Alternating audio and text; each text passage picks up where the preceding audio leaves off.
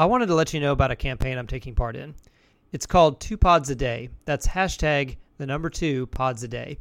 It aims to introduce podcast listeners to 2 independent podcasts every day for 30 days.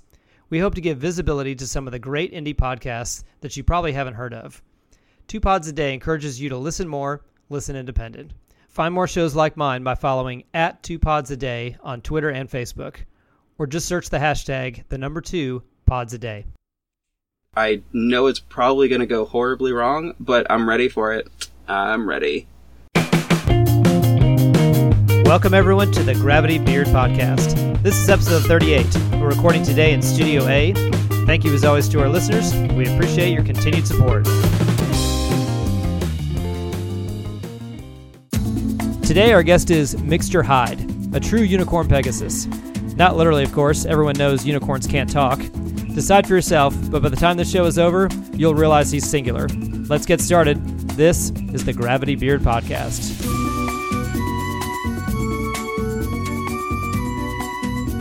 Mixture Hyde, welcome to the Gravity Beard Podcast. Howdy, howdy, hey. So, here's the thing. I love to interview interesting people, and you definitely fit the bill. We have so much to get into, and we're going to get into all of it. You and I couldn't possibly be any more different. So for example, I'm straight, I'm white, I'm not at all aquatic, and I'm probably even a little boring. Well, they don't seem boring to me, so. Well, I appreciate you saying that. So with that as our foundation, we'll start here.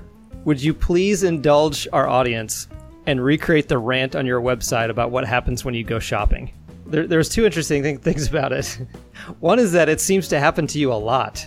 Whatever the experience was, it really made an impression on you because you wrote about an 8-page rant that runs right down the center of your website. Yep. Yeah, that I deal with those kinds of issues often enough, but my blog in particular, it tends to... I update it mostly when I am super angry about something, or when something has, really touched me, and usually it's on, usually whatever that is on Facebook. I'll take what I wrote and expand on it, and then it's a blog post. Elaborate just a little further, and just kind of describe it a little bit the way that you did on your blog, if you can. Absolutely.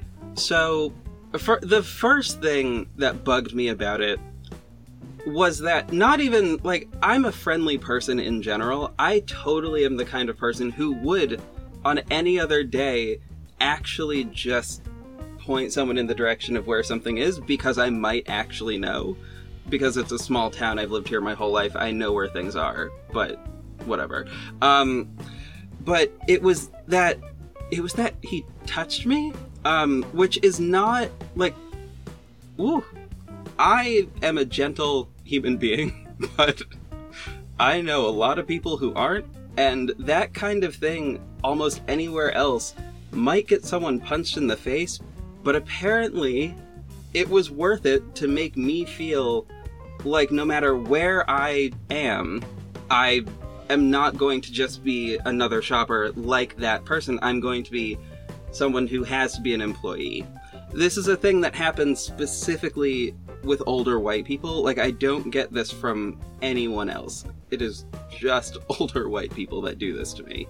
And what you're describing is these older white customers are approaching you and actually, grabbing you by the arm or whatever, assuming you work there, and then asking you something that they need help with. Yep, that is exactly it. Okay, so a couple of things that are notable about this is, one, you were really, really upset, at least the way you portrayed it in your blog. So the emotions were really rare and right at the surface. The other thing is that how many times it's happened. So just give us, I know it wasn't a million times, but it was more than the average person would expect. Give us just a quick inventory of the number of times you've experienced this strange, unique phenomenon for yourself. So this specific kind of interaction happens not every time I go into a store.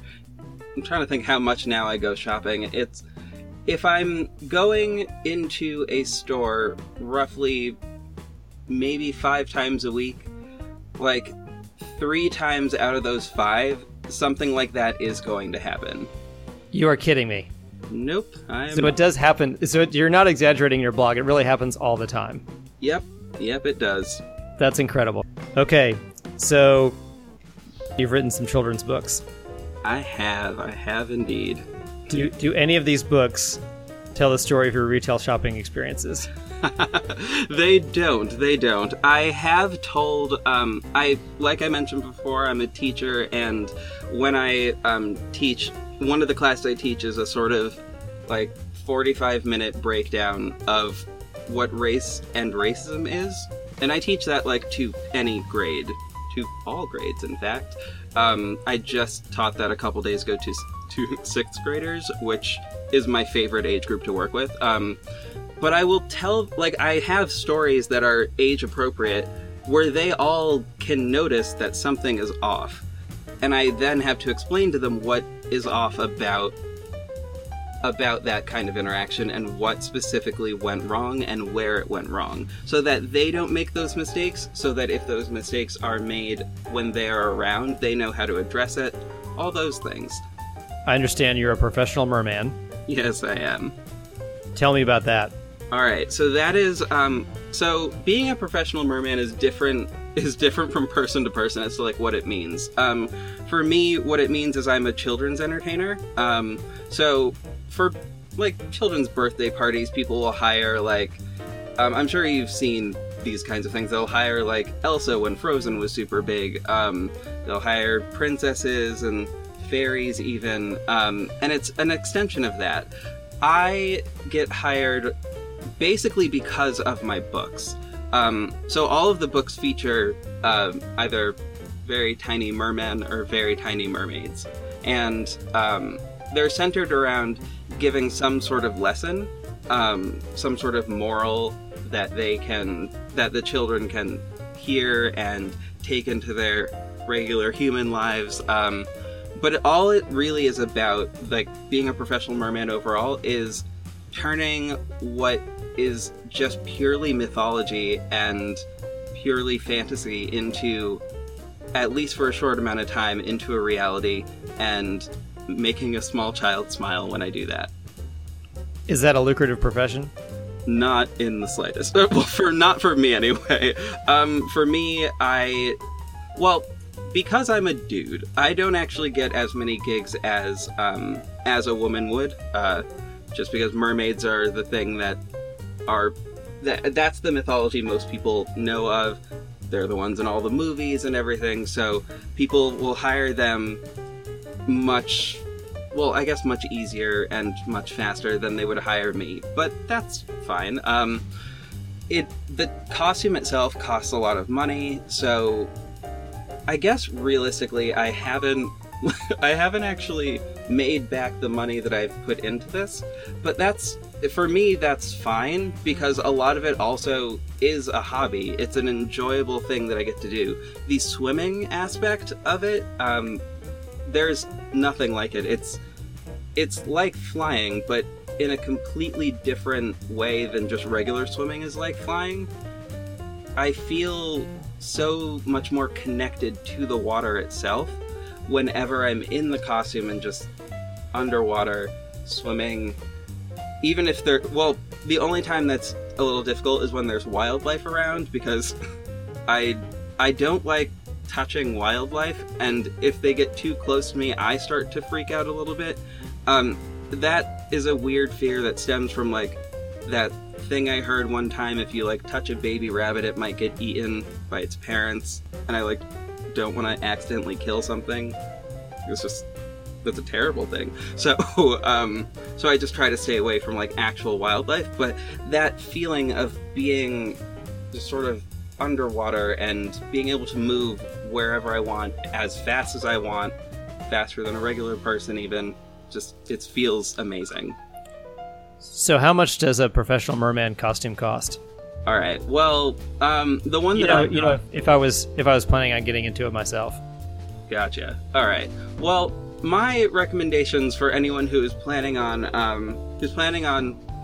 trying and starting out is to get a fabric tail first, which costs sort of the baseline for those, depending on a person's size and height, is anywhere from $95 to $150, which is not that bad.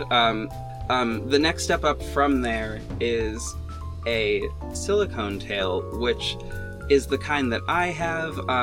It's a silicone partial tail, which means it has fabric on the inside of it and a silicone layer over top of it that's sort of formed to be like scales. And when you touch it, it's textured, and it feels more realistic and looks more realistic as well. But it is also heavier and costs way more. That, at its cheapest, is $850, which is the one that I currently have. I'm sorry, I think you just said that just the tail portion of the costume was $850. Yep. That's an incredible investment.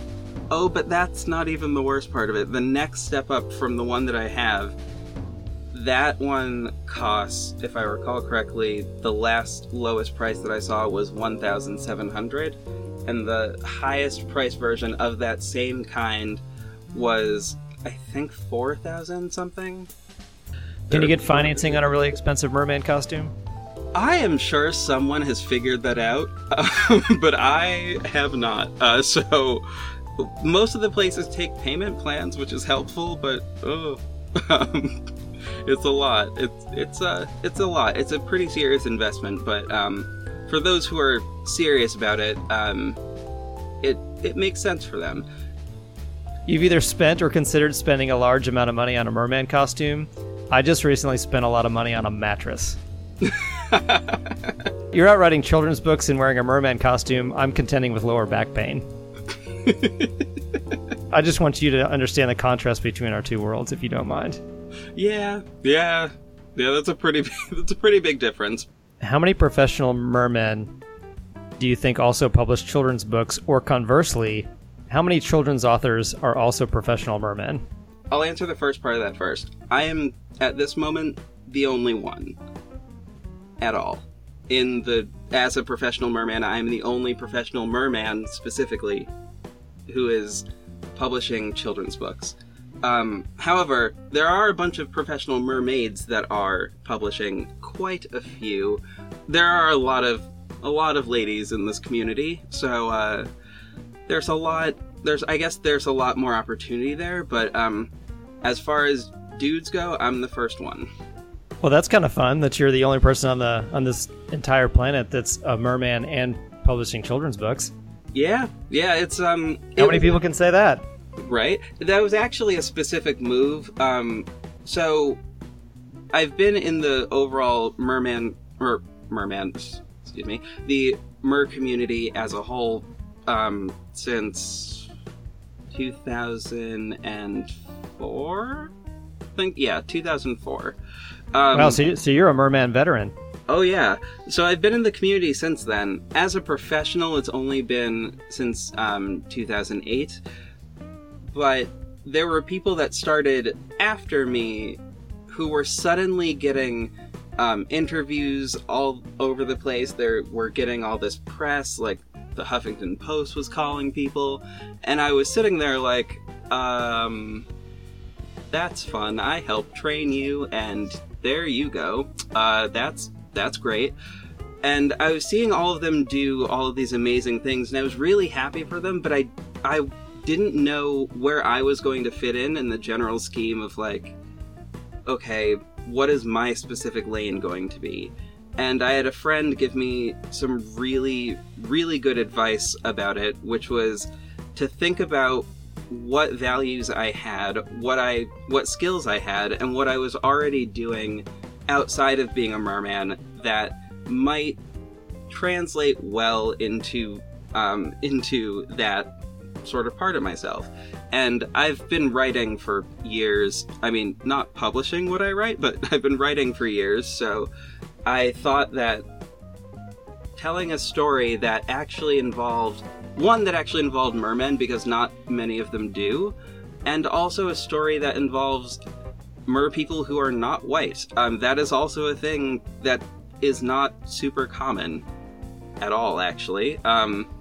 So I wanted to include those two to have representation there for those children out there who don't think that they could do this same thing.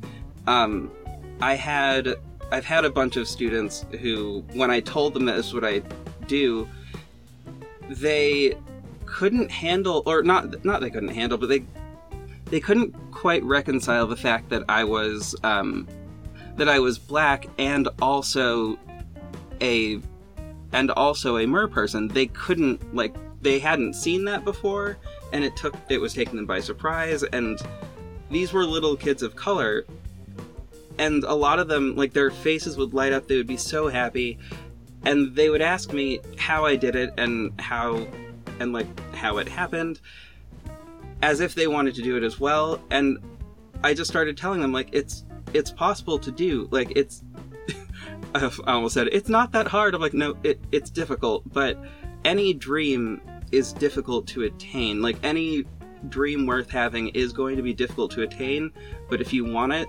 it's going to take work, but the work itself tends to be fun when you have the goal in mind and you're headed in that direction. So I wanted to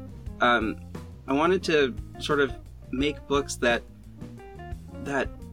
dealt with that as an issue. Tell me something that kind of gave you some inspiration towards what you're doing. I had an old friend, her name is Raina.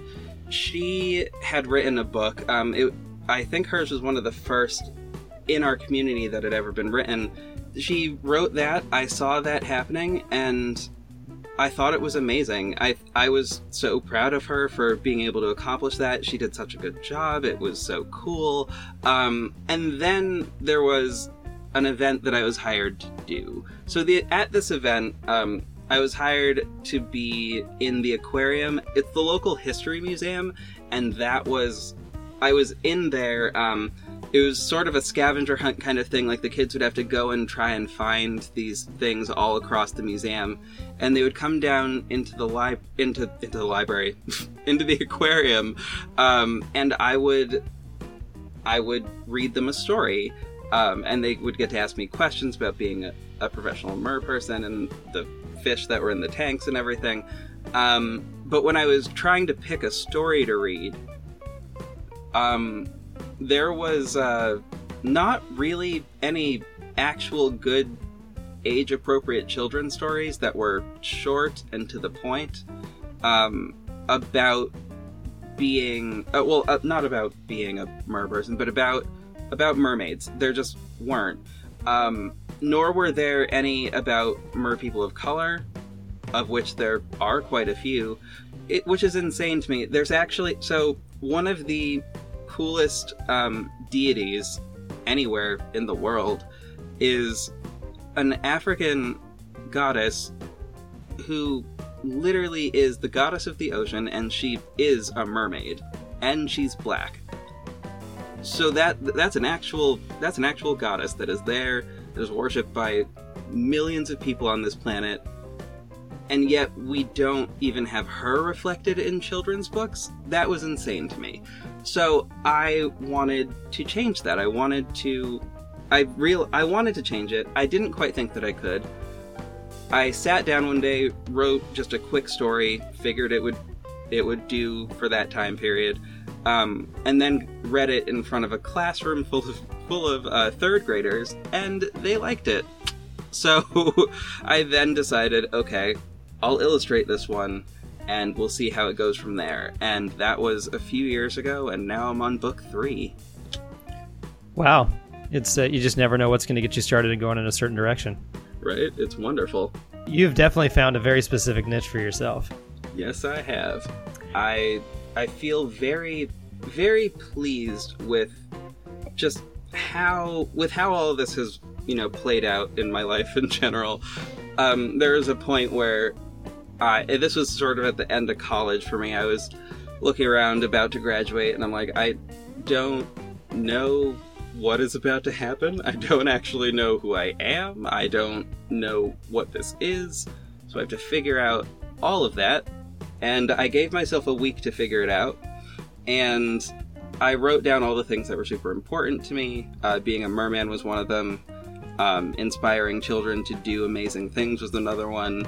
And I've made a lot happen before my 27th birthday. I feel good about it. I think you've accomplished a tremendous amount, and I applaud your individuality. Well, thank you.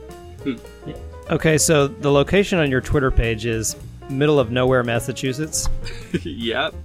Yeah, I'm in. Does that mean that you live in a small town in a rural area? Yes, I do. Yes, I do. Okay, so question regarding that: how does someone like yourself get along in an environment like that? Well, it's I'm born and raised here, so it's easy for me because I know where I am. I know my surroundings. I love my surroundings. A lot of the people I grew up with are still here, and I still get the chance to make new friends all the time because I don't know. I just get to do that, which is fun. It's a tiny area, but it has a lot of heart to it, and I find that I can appreciate that now. When I was in high school, that was much harder, and that was when I realized that the internet is amazing. The internet is a wonderful tool to meet people from all around the world. So that was how I was able to survive that. But it's, I don't know. It's a cute little town. I live in a town called Great Barrington, which is, it's a very touristy town. We have a lot of second homeowners from New York City that live here that come up every summer or like the middle of winter. Sometimes the fall. Summer here is very pretty, and there's a lot of theater stuff. The theater is what brings people here usually. There are a bunch of different theater festivals all over. In the fall, it's like the foliage, because again, middle of the woods, it's just sort of how that works. And in the winter, they come here for skiing and, yeah, really just skiing and vacations and things like that. Yeah. So it sounds like quite the charming hamlet. It really is. It's adorable. It's got a lot of heart to it. It's very... There are characters here. It's very fun. But it is still a small town. Not everyone knows everyone necessarily, but a lot of people will figure out who you are if you make yourself a unique person who, well, lives his own life and doesn't really care a lot about what other people think about how I decide to live my life, which is a little bit of a challenge, but it's a challenge that's worth taking. So, switching gears just a little bit, I understand that you also review podcasts on YouTube. I do indeed. That is my newest venture in terms of things that I wanted to do because I listen to so many podcasts just already, and because I love podcasts. They're wonderful. They make my life so much better. I love them. You're also a fan of stand-up comedy. Give me your favorite comedian. Oh dear. Cameron Esposito is one of them, and who's the other one? Oh god. Jen Kirkman is the other one. All right. Have you ever attempted stand-up comedy yourself? I haven't yet. That's on my list of things to do this year. Really, this year? Yeah, this year. Okay, please keep me in the loop on that for sure. Absolutely. I'm excited to try it. I know it's probably going to go horribly wrong, but I'm ready for it. I'm ready. Bring it on, world. Bring it on. I absolutely love your attitude towards things. I really do. Thank you. Appreciate that. Yeah, you bet. So, in most of my interviews, I try to include what's called quick hits. That's where I'll ask you a series of questions and you can respond with just brief answers. Are you ready? Alrighty. What was your very first job? Working, I had two, and it was working as a ranch hand and also working packaging tea in a tea company that was in a dude's house. I would not have pictured you as a ranch hand. Yeah, it made more sense. I was 13 at the time. It would have made more sense back then. Did you ever get in trouble in school? There was 1 week in 7th grade where I got into 10 fights. It was 7 days, like exactly 7 days, and I got into 10 fights in 7 days. It was strange. I knew why it was happening. I had been being bullied up until that point, and I just sort of got sick of it and lashed out for a week, and then no one bullied me again for the remainder of my life, so... worked. I mean, wasn't the best plan, but it was a calculated move, and it was successful, fortunately. You know what? Good for you, because I experienced some of that in my school days too, and so I'm very sensitive to that, so... I think that's a cool story. Absolutely. Okay, if you could time travel, where and when would you go? Well, as a black person, that is a complicated question to answer. Fair point. Yeah, if I could go anywhere... Well, if I could go anywhere and, like, subtract race as a thing from it, I would say Elizabethan England. Yeah, Elizabethan England, and just sort of see how things were there. Though I don't know that I could deal with the smell, so also possibly a future in which maybe there's been a zombie apocalypse and I have a lot of weapons just stored around somewhere. Yeah, so I guess, you know what, I'll go future on that. The future where there's been a zombie apocalypse, but I am well stocked with weapons and a little bit of food. All right, because at first I was confused and I thought you were combining zombie apocalypse with Elizabethan England. That would be amazing. Hey, you can answer whatever you want to the question. So if that's your answer, that's your answer. That is going to be my answer, and someone needs to write that. I don't know why that has not yet been written. I would like to be in wherever Pride and Prejudice and Zombies takes place. I think I would do fairly well there. I just feel like I would do well there. That's my favorite answer to that question so far that anybody's ever given. I'm so happy to have given an interesting answer on that one. If you could choose a superpower, what would it be? I have a prepared answer for this.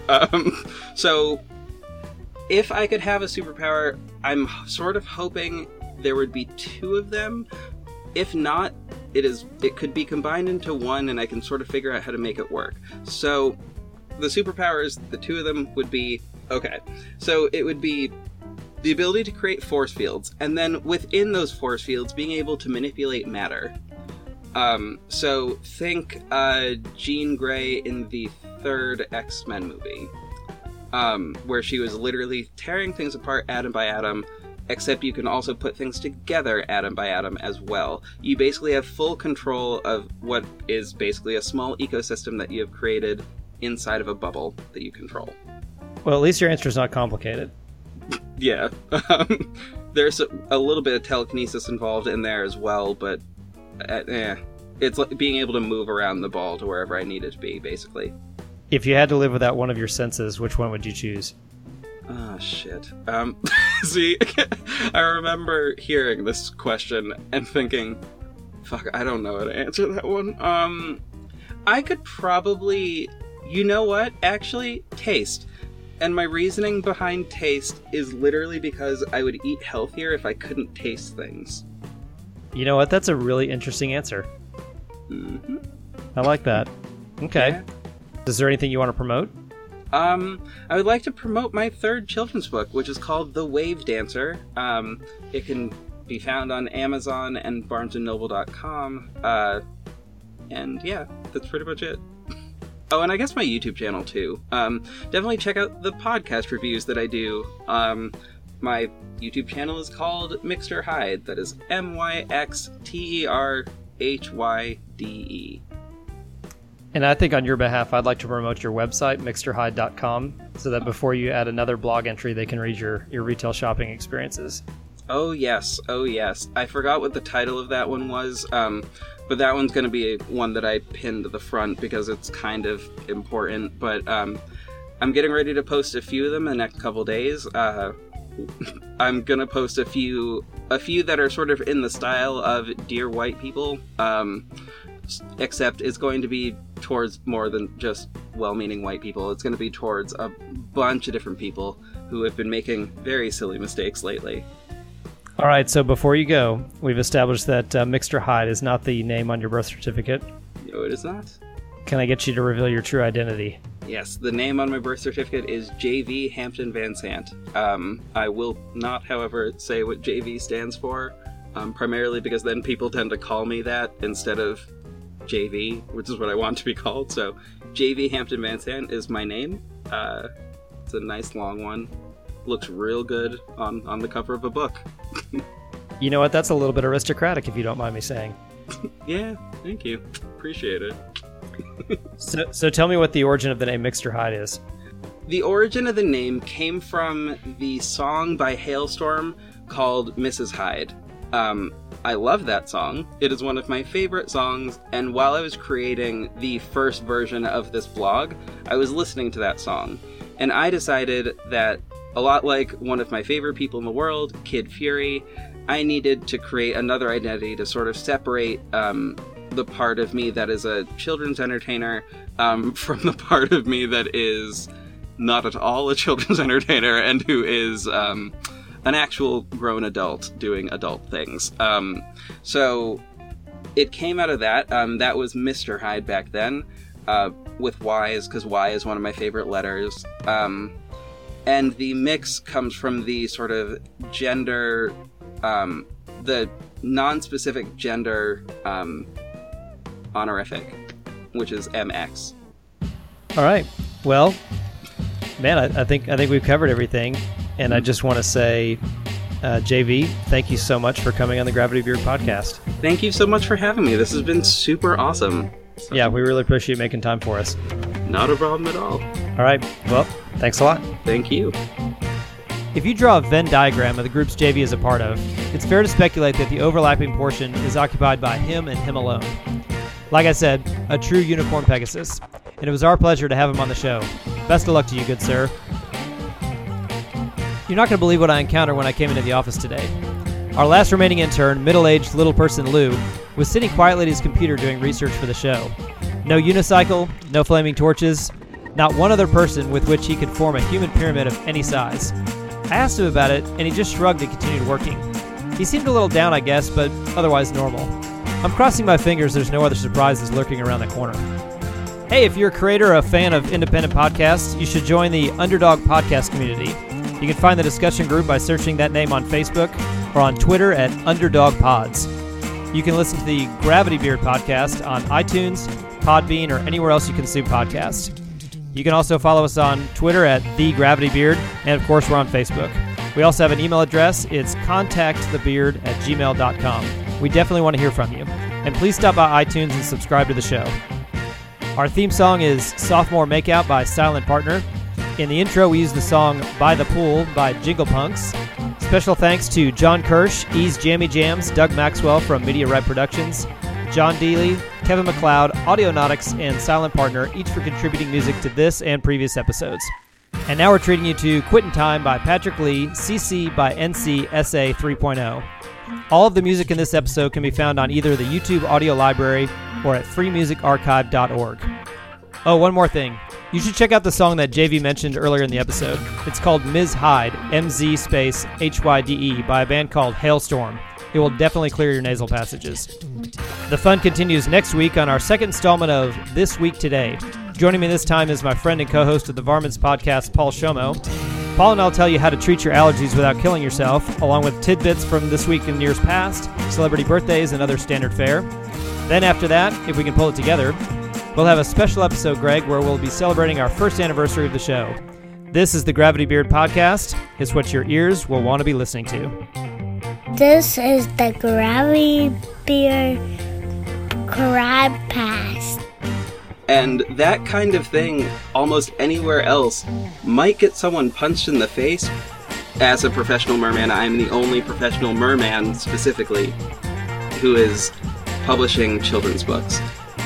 The future, where there's been a zombie apocalypse, but I am well stocked with weapons and a little bit of food.